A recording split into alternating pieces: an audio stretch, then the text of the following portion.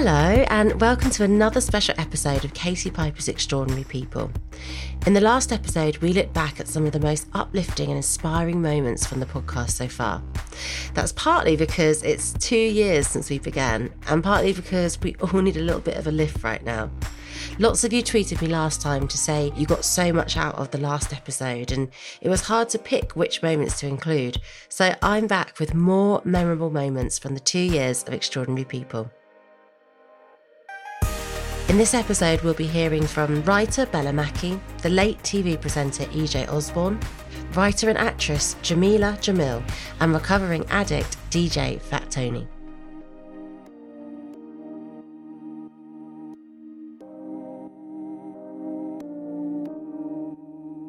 I'd like to ask you to introduce yourself, if that's okay. Okay, yeah, gosh.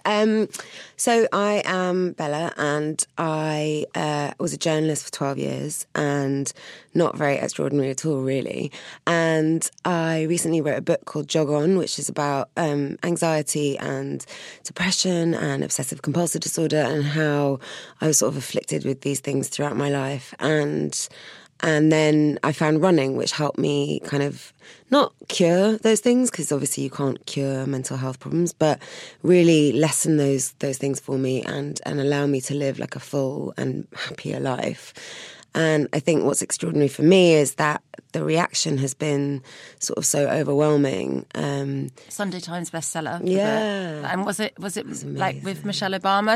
Michelle Obama was number one. I was number two. I'm okay with that. Like, I will take it. Cool. Yeah, I was like, that's fine. Miss Obama can be number one. That's fine. But yeah, like the feedback from people who kind of have found exercise to be a similarly helpful thing, or from people who want to try it, or a bit further down the road now, people who said, I've started running because of your book and I feel so much better. So yeah, for me, that's just been the most incredible thing ever. You are really, I've listened to lots of interviews with you and you're very authentic. You're not kind of fluffy, you're quite matter of fact about things. And some of the books I've written, I dread promoting, which sounds really bad, but like when they are revealing, and it's good to be revealing in the right context. But then if you have to do an interview with a red top tabloid and they're going to take a line out of context, and and if you do have anxiety, sometimes the build up to that promo can give you more anxiety. Oh my God. In January, I was a complete mess. I was crying constantly. I can see, I was sort of having, really intrusive thoughts about stuff. I was a complete mess because of the promo and the reaction. And like you say, you write something and then actually the promo is completely different because it's out of your hands then. And you're, as you say, someone can turn one line into the kind of main story but also, having to explain over and over and over again your story, It's not good for you. No, it's not good for you, unless you're doing it with a therapist, it's not actually very helpful for you as a person. But what I guess you're hoping is that you help other people in the process, which is kind of what you've got to remember and hold on to. Yeah, because am I right in saying your difficult times were primarily in your 20s? Is that right? Definitely, yeah. So that was the same for me, and a lot of the stuff I read about you reminded me of myself. Of like, I was single for a long time in my 20s. Originally, I thought by choice. Then when I changed my mind, it wasn't by choice, and it was lonely and it was difficult. And I became depressed and anxious, and running really helped me. And I wondered what it's like on reflection now, looking at your 20s, because my friends were like getting mortgages, they were getting married, they were talking about kids, and I was just like drinking, running, not running, being depressed, staying at home for long, long periods all the time. And it's a different, people look back and they say, time of my life, my 20s. I'm like, never want to go back. No, me neither. And I feel exactly the same way. I think my 20s were like this period of like messy, lonely, feeling like I was not at the same stage as everyone else, feeling like I needed to catch up. And I got married when I was 28, 29, I can't even remember now. Right. Because, partly because I was like, oh God, I'm wasting my life, I'm not, I need to catch up with everyone and blah, blah, blah. What, like, up until then, like, what had your home life been like? Were your parents together? Yeah, my parents were together. But because I was so anxious in my 20s, I hadn't, like, gone out of London for uni. I hadn't left my parents' house I didn't move out until I was 26. Okay. So I was really kind of tied to this very small area, sort of mentally and physically. I couldn't really break free of anything. Yeah. And so I sort of just sat there feeling quite like everyone else is doing stuff, spreading their wings, Yeah. growing, and I am stuck here sort of too scared to, live away from my family. Because it felt overwhelming. Yeah, I just couldn't. I just didn't have the tools to do it. I was completely sort of locked into this spiral of like anxiety and depression. So yeah, there wouldn't have been a hope in hell of me doing that, really. And all that's so invisible. Oh, completely. Do you know, like, if you'd been the friend that had a physical, visible difference or disability, then there might have been more open conversation around that. But other people might have just thought, are you shy? Are you lazy? Are you defiant? It could be so confused, Completely that. So either you're sort of shy and lazy, or it's like, oh, Bella's funny. She's great. She's doing really well. She's fine. Did you ever feel that in social situations, and that British, like, how are you? And to be like, I'm great. And just, Yeah. And I mean, especially since the book has come out, I feel like, how am I allowed to to feel sad or anxious? And does that mean that, my book is a lie? That I've sold people a fraud? Yeah, exactly. This idea that you've sort of written something you hope is kind of in some way motivational, helpful. Yeah. But you also want to be able to say, oh no, actually today is terrible. I've had an awful day and I feel like, rubbish. We have to be able to say, like, you can know about this stuff and have made progress and have some advice. And it's also an ongoing process for you for the rest of your life, Yeah. Of course.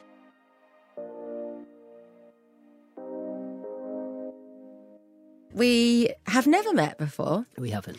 But I suppose, as with all kind of social media platforms, I feel like I know a small bit about you from what you post on Instagram.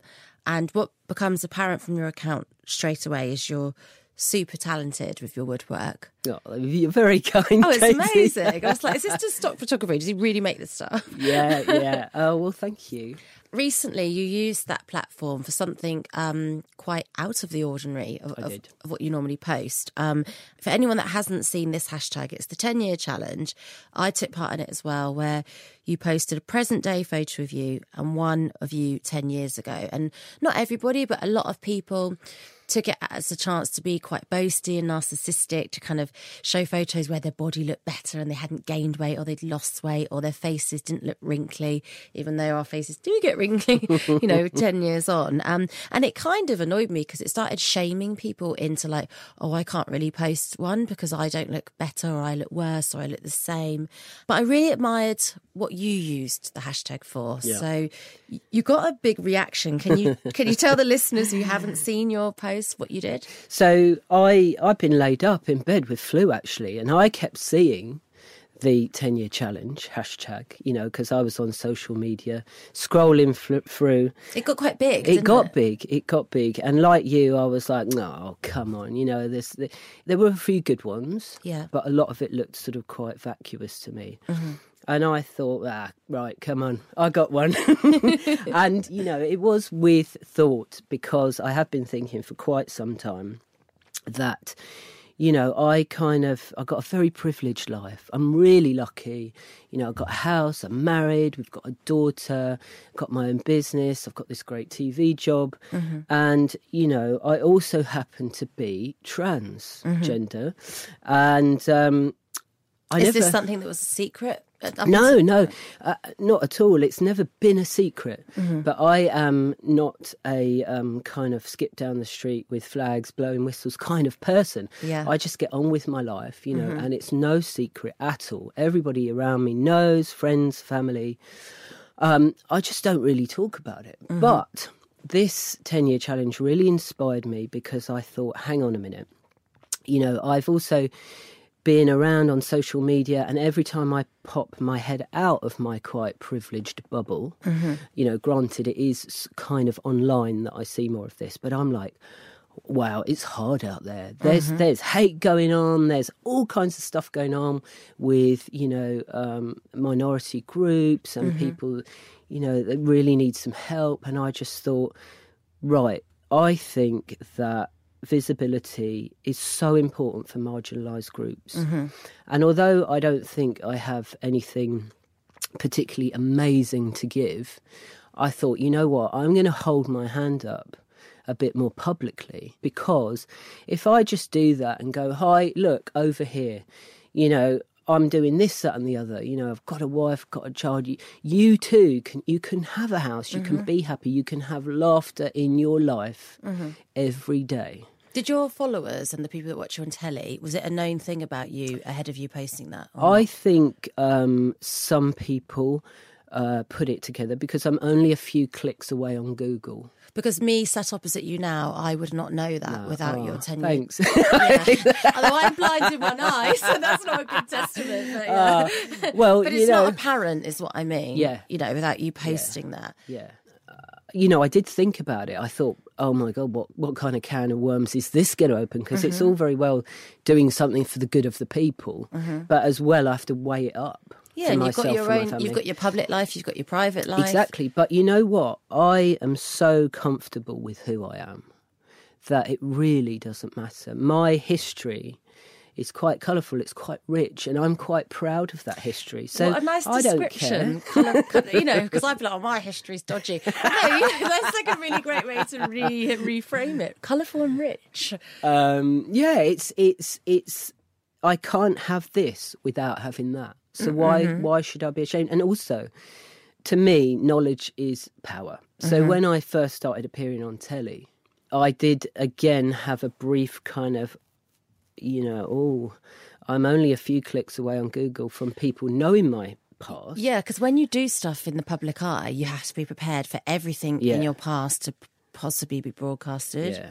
But then, you know, I'm just like, no way, you know, I'm doing this. I've worked hard for this opportunity and I am taking it, because if I don't take opportunities because of fear. What was the fear?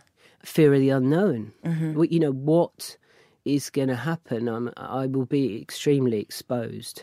But actually, my workaround is always just to be fabulous. Keep on going. Yeah. So pave the way, and I'm just having it. But it's just authentically you, isn't it? That's the thing. There is no kind of farce or no kind of. I mean, when you did do this 10-year challenge, you know, Instagram, people can write what they want. What was the response like in the comments? Amazing. I kind of stayed up way past midnight watching these. Refresh, we've all been there. I was like, that my thumb was hovering over that delete button. I was like, there's going to be some stuff.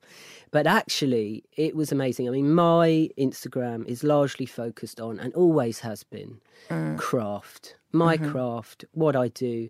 I very rarely post selfies and stuff because it's all about my work. And you know, there were certain things that I was like, oh, this is really going to kind of open it out. Was using the hashtag transgender, because usually my hashtags are like walnut wood, forest, axe, knife. Slightly more colourful than walnut wood. Yeah. And so I thought this is going to reach potentially a larger audience anyway. So I better stay up and monitor the situation, because I don't want any hate on there. There's nothing anyone can say to me that would be anything I haven't already thought of. And, you know, have you been fighting this battle all your life? Like, what was your family setup like? How easy was it to transition? Well, God, that's a big question, Katie. It is, and we've got 50 minutes. So let me see if I can condense that a little bit. I feel quite lucky in one sense. I mean, I like to always see the positives. Do you believe in luck? Do you really think luck is a... I believe in opportunities. Okay. And I feel really quite lucky that I can take opportunities and make them into something. I think it's quite entrepreneurial in a sense. Well, that's your hard work. That's you seeing an opportunity and having the confidence to go and, you know, turn it into something good, and essentially the hard work. Also from Something Else. How Did We Get Here? With Claudia Winkleman and Professor Tanya Byron. In these in-depth one-on-one therapy sessions, we dig deep into personal stories with fascinating and emotional revelations. A passionate, insightful, and moving experience with clear outcomes to each episode. He is as anxious about attachment with you as you are with him.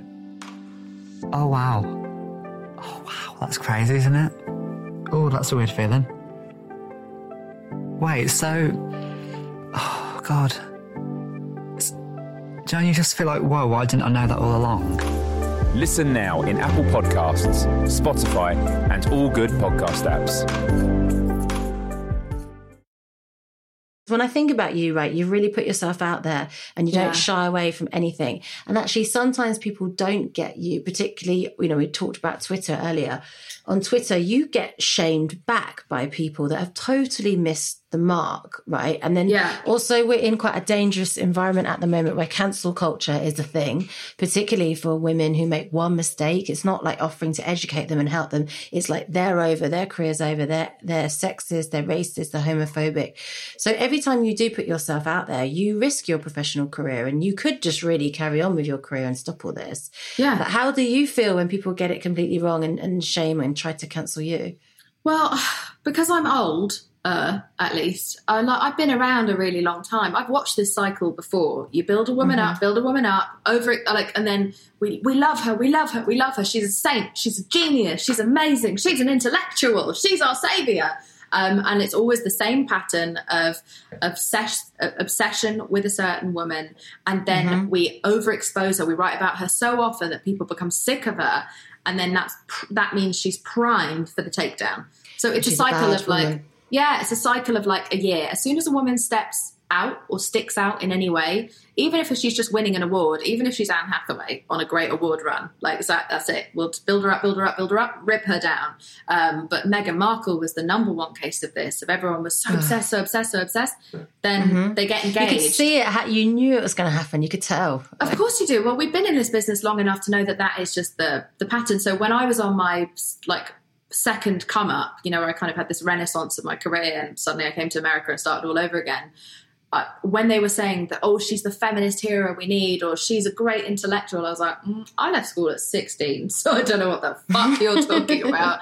And also, oh, this is going to be shit because I know what this is. I know that this is me being pushed up onto a pedestal that's actually just a slide that goes straight down into a bin of shit.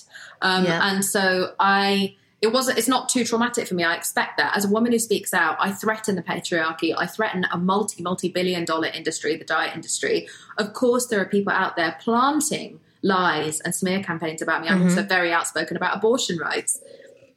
So of course they need to silence me, and they're not allowed to kill us anymore like they used to not that long ago. We can't just go missing. They have to kill our credibility and our reputation. So discredit is the new death. And if you look back, you really think about all the times, all the women that you don't like in this industry, think about why.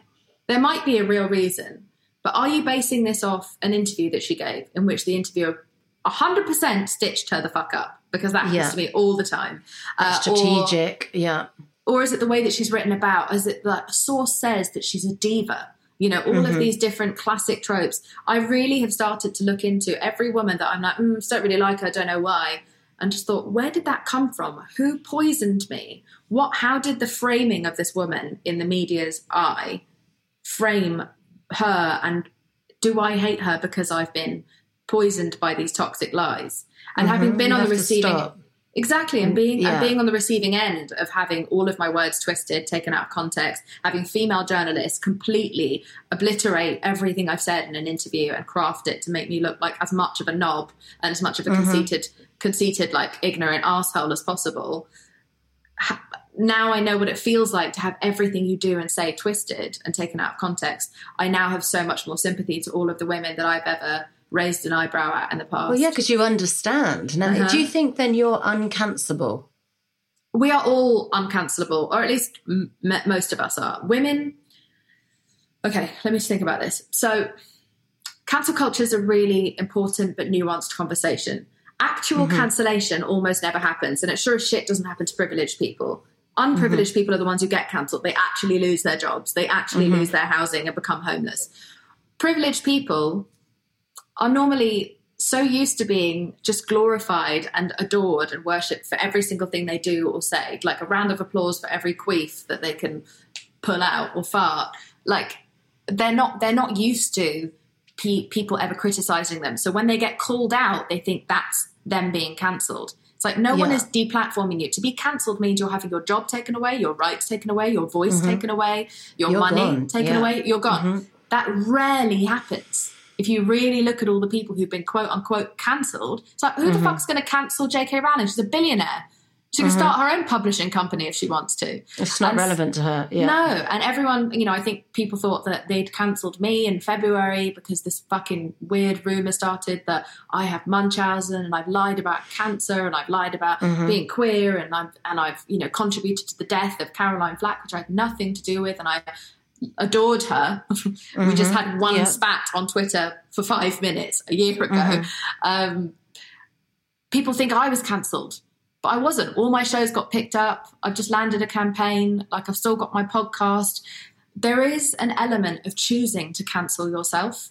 And women, way more often than men, take that option. So, you know, there's been a kind of big clear out this year of, like, everyone finding out how racist or misogynist or problematic a lot of massive companies are.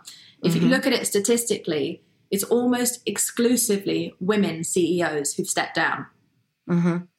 Men because it's a whole different ego thing, and it's just it's a completely different mindset for women, I think, and we're so used to bowing out anyway. So exactly, and women choose to step back. It's like when we get shamed, sometimes we just think, oh my god, well then, you know, they all want me to leave, so I should just leave. No, don't leave. Just get better, do better. Yeah, people are allowed to learn and move on and improve. And I never had go on. No, go on. You talked about Caroline there, and, you know, what her legacy was leaving that kind of be kind thing. And you've done all this work. Like, do you think people are being kind? Do you think the work you've done, like, have you seen an improvement? Like you said, over 1 million followers in your account. And I remember when you first started it, there wouldn't be a day that didn't go by where I wouldn't see a member of the public doing your I Weigh thing. So it feels like it's touched enough people, and you see the Be Kind hashtag everywhere. Like, has it had a positive change? I don't know, like, I wasn't really part of the Be Kind movement because I guess my particular movement, I believe kindness is obviously important, but I also think some people need to be held to task, and I think Be Kind can be used to stop people from criticising each other. So I'd say my particular movement is Be Better. Do you think Be Kind is bad again? Do you think it's like stopping that freedom of speech then? I don't think it's stopping that freedom of speech. I think kindness is always an important quality, but I don't think we've seen that post-Caroline. I mean, post-Caroline, everyone piled onto me that same week. So and then they missed that irony. They completely missed that irony of... People were telling me to kill myself. And where do you go? Do you go to a bad place when you get this? I went to a bad place over the Caroline thing and also the Munchausen's thing, because when you've been sick your whole life and you've been in pain your whole life, every day since I was born, I've been in pain. I go to bed swollen every night of my life, all over my body. It's very, very hard to be gaslit on a global scale. Or to dismiss your whole experience like that is so damaging. Like, it does. If you've suffered, like, I mean, that's like being told you weren't raped when you were raped, you know. And exactly. And, you know, I remember being doubted over child abuse allegations. Like when I finally told a family member that I'd been abused as a child, and the men in the family refused to believe me. The women did, the men didn't. And it felt exactly the same. It re-triggered that exact feeling of being a kid telling someone that I'd been abused and not being heard over it. And being laughed at and mocked or blamed somehow for it, you know. And so that was hard. I think I'm absolutely fine. I'm weirdly fine with being called out, criticised for things that I've done. But it's a very hard pill to swallow, being criticised for things that you haven't done. But again, that's the system. Because they haven't got enough actual shit on me, they have to make shit up to try to destroy me and try to embarrass me so that I will kill my own career. They want me to step back and be like, okay, I guess I should leave social media then. And I guess I shouldn't be on this TV show because it'll annoy everyone. And maybe I should just stop acting and just go. No. that would be perfect for some people, though. That would be the thing that would sell the magazines and the story to tell. And it would be like New Year's Eve for the diet industry. I'm not fucking going anywhere. Look, I have a lot to learn and I'm not afraid of learning it. I'm not afraid of learning it publicly. And that's everything I stand for as a kind of anti-celebrity.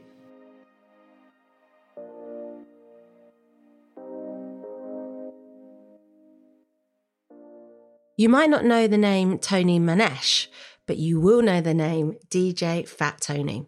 He's worked with the likes of Prince, Madonna, the Beckhams, Jay-Z, Elton John, to name just a few.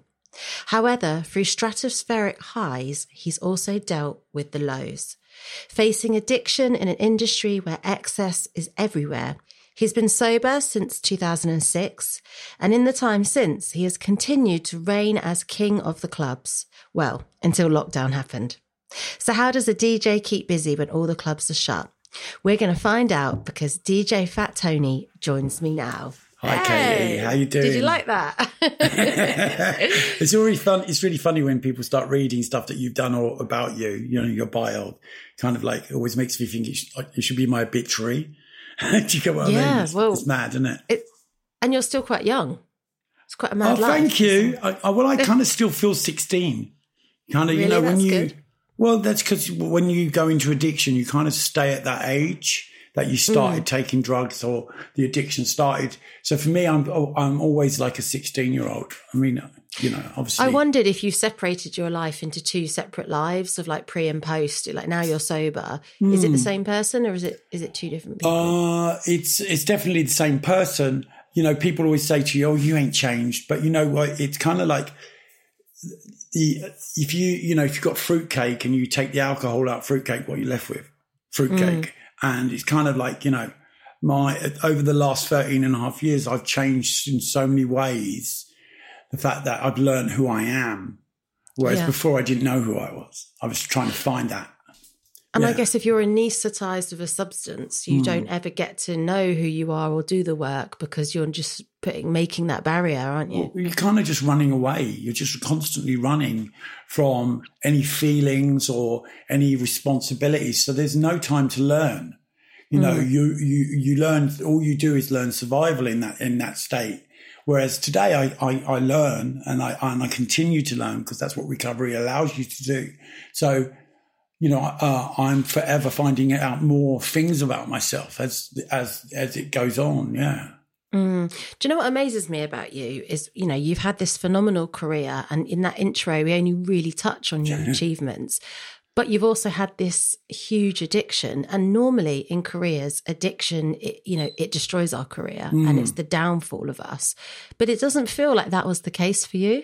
I kind of, it was because, it's been like the rise and fall and rise again. It's, addiction at the beginning wasn't addiction. It was like, it was partying and it was drug taking and it was everything that went with the career of being a DJ. And I was flying the world and doing everything and working all over and building that up. But as that went up, so did my drug intake and my alcohol intake. And of course, what happens is when you get an addiction, it overtakes everything else. So the career kind of never ever went away. It plateaued. It was always a ways and means for me to get more of anything that I had. And then, of course, towards the end of the addiction, I was just working to survive in the sense of I would, do 2 or 3 sets a week, and that would allow me to pay for all my drugs that I needed and everything else. And then once I got clean, it was about rebuilding that stuff. And the career kind of was put on hold. It kind of was really weird. It all kind of, I didn't DJ for a year or so. And then I started to rebuild and work out what I wanted to do. And it was taking it back to basics about the true love of music that kind of enabled it all to completely spiral to where it is now. That's my dog. Oh, bless him. He wants his dad back. You have truly gigged for some of the most famous people in the world. You talked about the Beckhams. There was Meghan and Harry's wedding. I wondered if there'd been like a real career highlight for you and if there is anything unfulfilled in terms of the aspirations for your career. I get asked this question a lot. What's the best gig you've ever done? And I kind of just think it's always say the same thing. It hasn't happened yet. Because you know what? There's always something else that comes along. It could be the most simplest of gigs that I've done, and I just think, oh my God, this doesn't get better than this.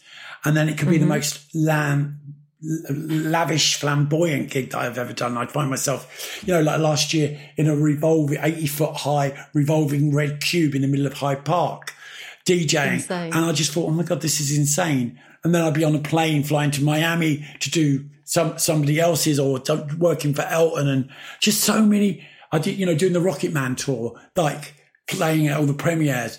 I was like, wow. And then Elton got me to fly and DJ at the Troubadour, where he did his first gig. And it was things like that are a real honour. And it's like, and I sometimes have to pinch myself and think, oh my God, I was homeless and toothless 13 years ago. Yeah. And now I'm doing all this amazing, incredible stuff. Sounds like a meme, but it's not. It's so true. I had one pair of trainers that I'd stolen from someone's house the night before. Yeah. That was it. That was what I had, except for I had the love of people that wanted me to get well. And I have to remember that. And that is the important thing. And today, when I do all of this stuff, this work comes in, and I'm truly, I just did Victoria Beckham's birthday party from my own back garden. That stuff don't happen. Do you get what I mean? It's like you think, hang on, what's going on here? And, and I did a private party the other week with Mark Wahlberg dancing in his kitchen to me on Zoom. Wicked. And I'm just like, what is going on? But and also at the same time, I can go and do someone's like christening or wedding, like friends. And those moments are so special because you know what it is? The fact that people love me for what I do. And not who I am. Because you're a kind and good person. It's amazing. Throughout lockdown, I was doing Glitterbox sets. Glitterbox is this big club in Ibiza and in London, in England. And it's like, and my sets were being so well received. I did, when the Mixmag film came out, they do a thing called The Lab where you go in and you DJ. And it's normally... Yeah. The people that watch it are really like, bedroom DJs that love to slag everyone off. And I just thought... Yeah, critics. Yeah, the week before they'd had this gay club on there that had got so much homophobic abuse. And I rang the guys from Mixmag and I said, what are we going to do? Because next week, the king of the gays is coming on me and they're getting that abuse. What's going to happen? And I was literally dreading it. All week long. The film came out on the first day. Yeah, the day the film came out, it went boom. And I was just like, wow.